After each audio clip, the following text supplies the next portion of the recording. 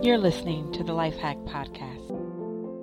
Welcome to the LifeHack Show. Thank you so much for joining us today. LifeHack was created to help all of us navigate this thing called adulting because life is flawed, exciting, hectic, and complicated. I always appreciate the time that you choose to spend with us. Today, we're going to discuss the things that hinder our faith and what you can do about it. If you will remember, the previous episode was discussing what faith is and what belief is and what those two particular areas drive in our life. Today, I want to do a little bit more of a deep dive into faith and the things that hinder that faith. The first thing that is hindering our faith is the confusion in what to have faith in. And what that means is a person is uncertain or unsure about what they believe or what they trust in, right? It could be that they are facing a challenging situation or some kind of decision and they are unsure which path to take or what belief system to follow.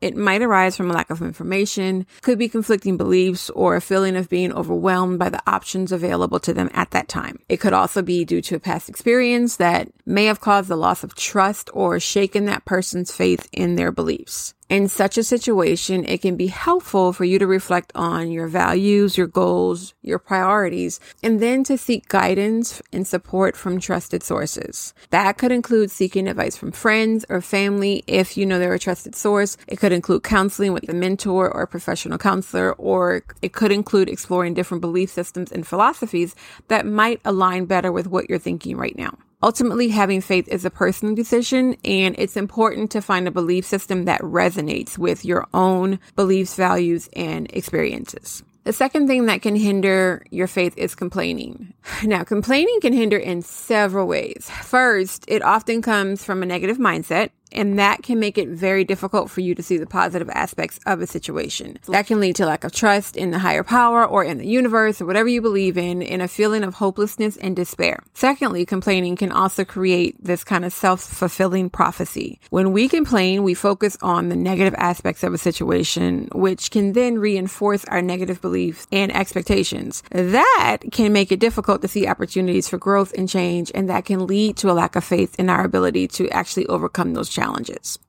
Third, complaining can also have a form of resistance to change. When we complain, we often resist accepting things as they are, which can make it difficult to move forward and make progress. This can create a cycle of negativity and stagnation, which can then erode our faith in ourselves and in the world around us. Overall, complaining can hinder faith by reinforcing negative beliefs and expectations, and that creates a self-fulfilling prophecy, and you end up resisting that change. To cultivate faith, it can be helpful to focus on the positive aspects of a situation, practice gratitude, and then embrace challenges as opportunities for growth and learning. A third thing that can affect your faith is comparison. First, when we compare ourselves to others, we are often focusing on what we lack or what we perceive as our weaknesses. That can lead to feelings of inadequacy and self-doubt, which can erode our faith in ourselves and in our abilities. Comparison is also creating a sense of competition and judgment. When we compare ourselves to others, we feel pressure to measure up to their standards of achievements,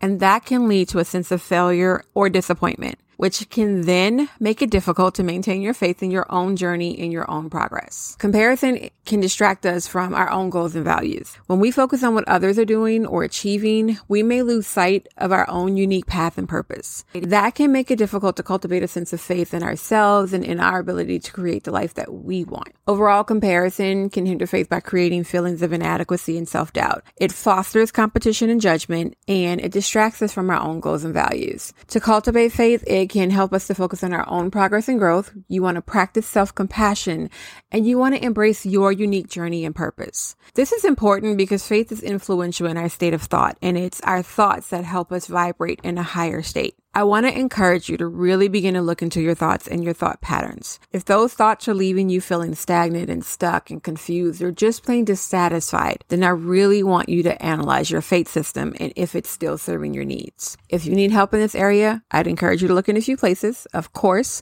I'm going to recommend therapy and/or counseling. but we also have an academy that takes a deeper dive into your belief systems and your thoughts. I'm going to encourage you to check that out, and you can use the link that's in the show notes if you want to do that. I do have to say it is not free, but it is the same price as a fancy coffee, and it's going to drastically help you improve your faith and your thoughts. If that's not in your budget and you're not ready to make that commitment, we do have free offers that are available to you. They're very in-depth. They're not just like a quick little checklist or anything like that. There's also the link in the notes for you to go ahead and click to the freebies because I want you to be able to partake in something that helps you immediately. I hope this helps. I love you, and I will talk to you later. Bye-bye. Hey there. Are you looking for a way to get back into taking care of yourself? Do you feel like you are always the last one on your list to take care of? I have the perfect free tool to help with that. The Self-Care Planner is just the thing you need to jumpstart your focus on your needs. The planner will take you on a 6-day guided journey with suggestions and prompts you can use to draw the focus back to yourself. Check it out today by clicking the link in the show notes.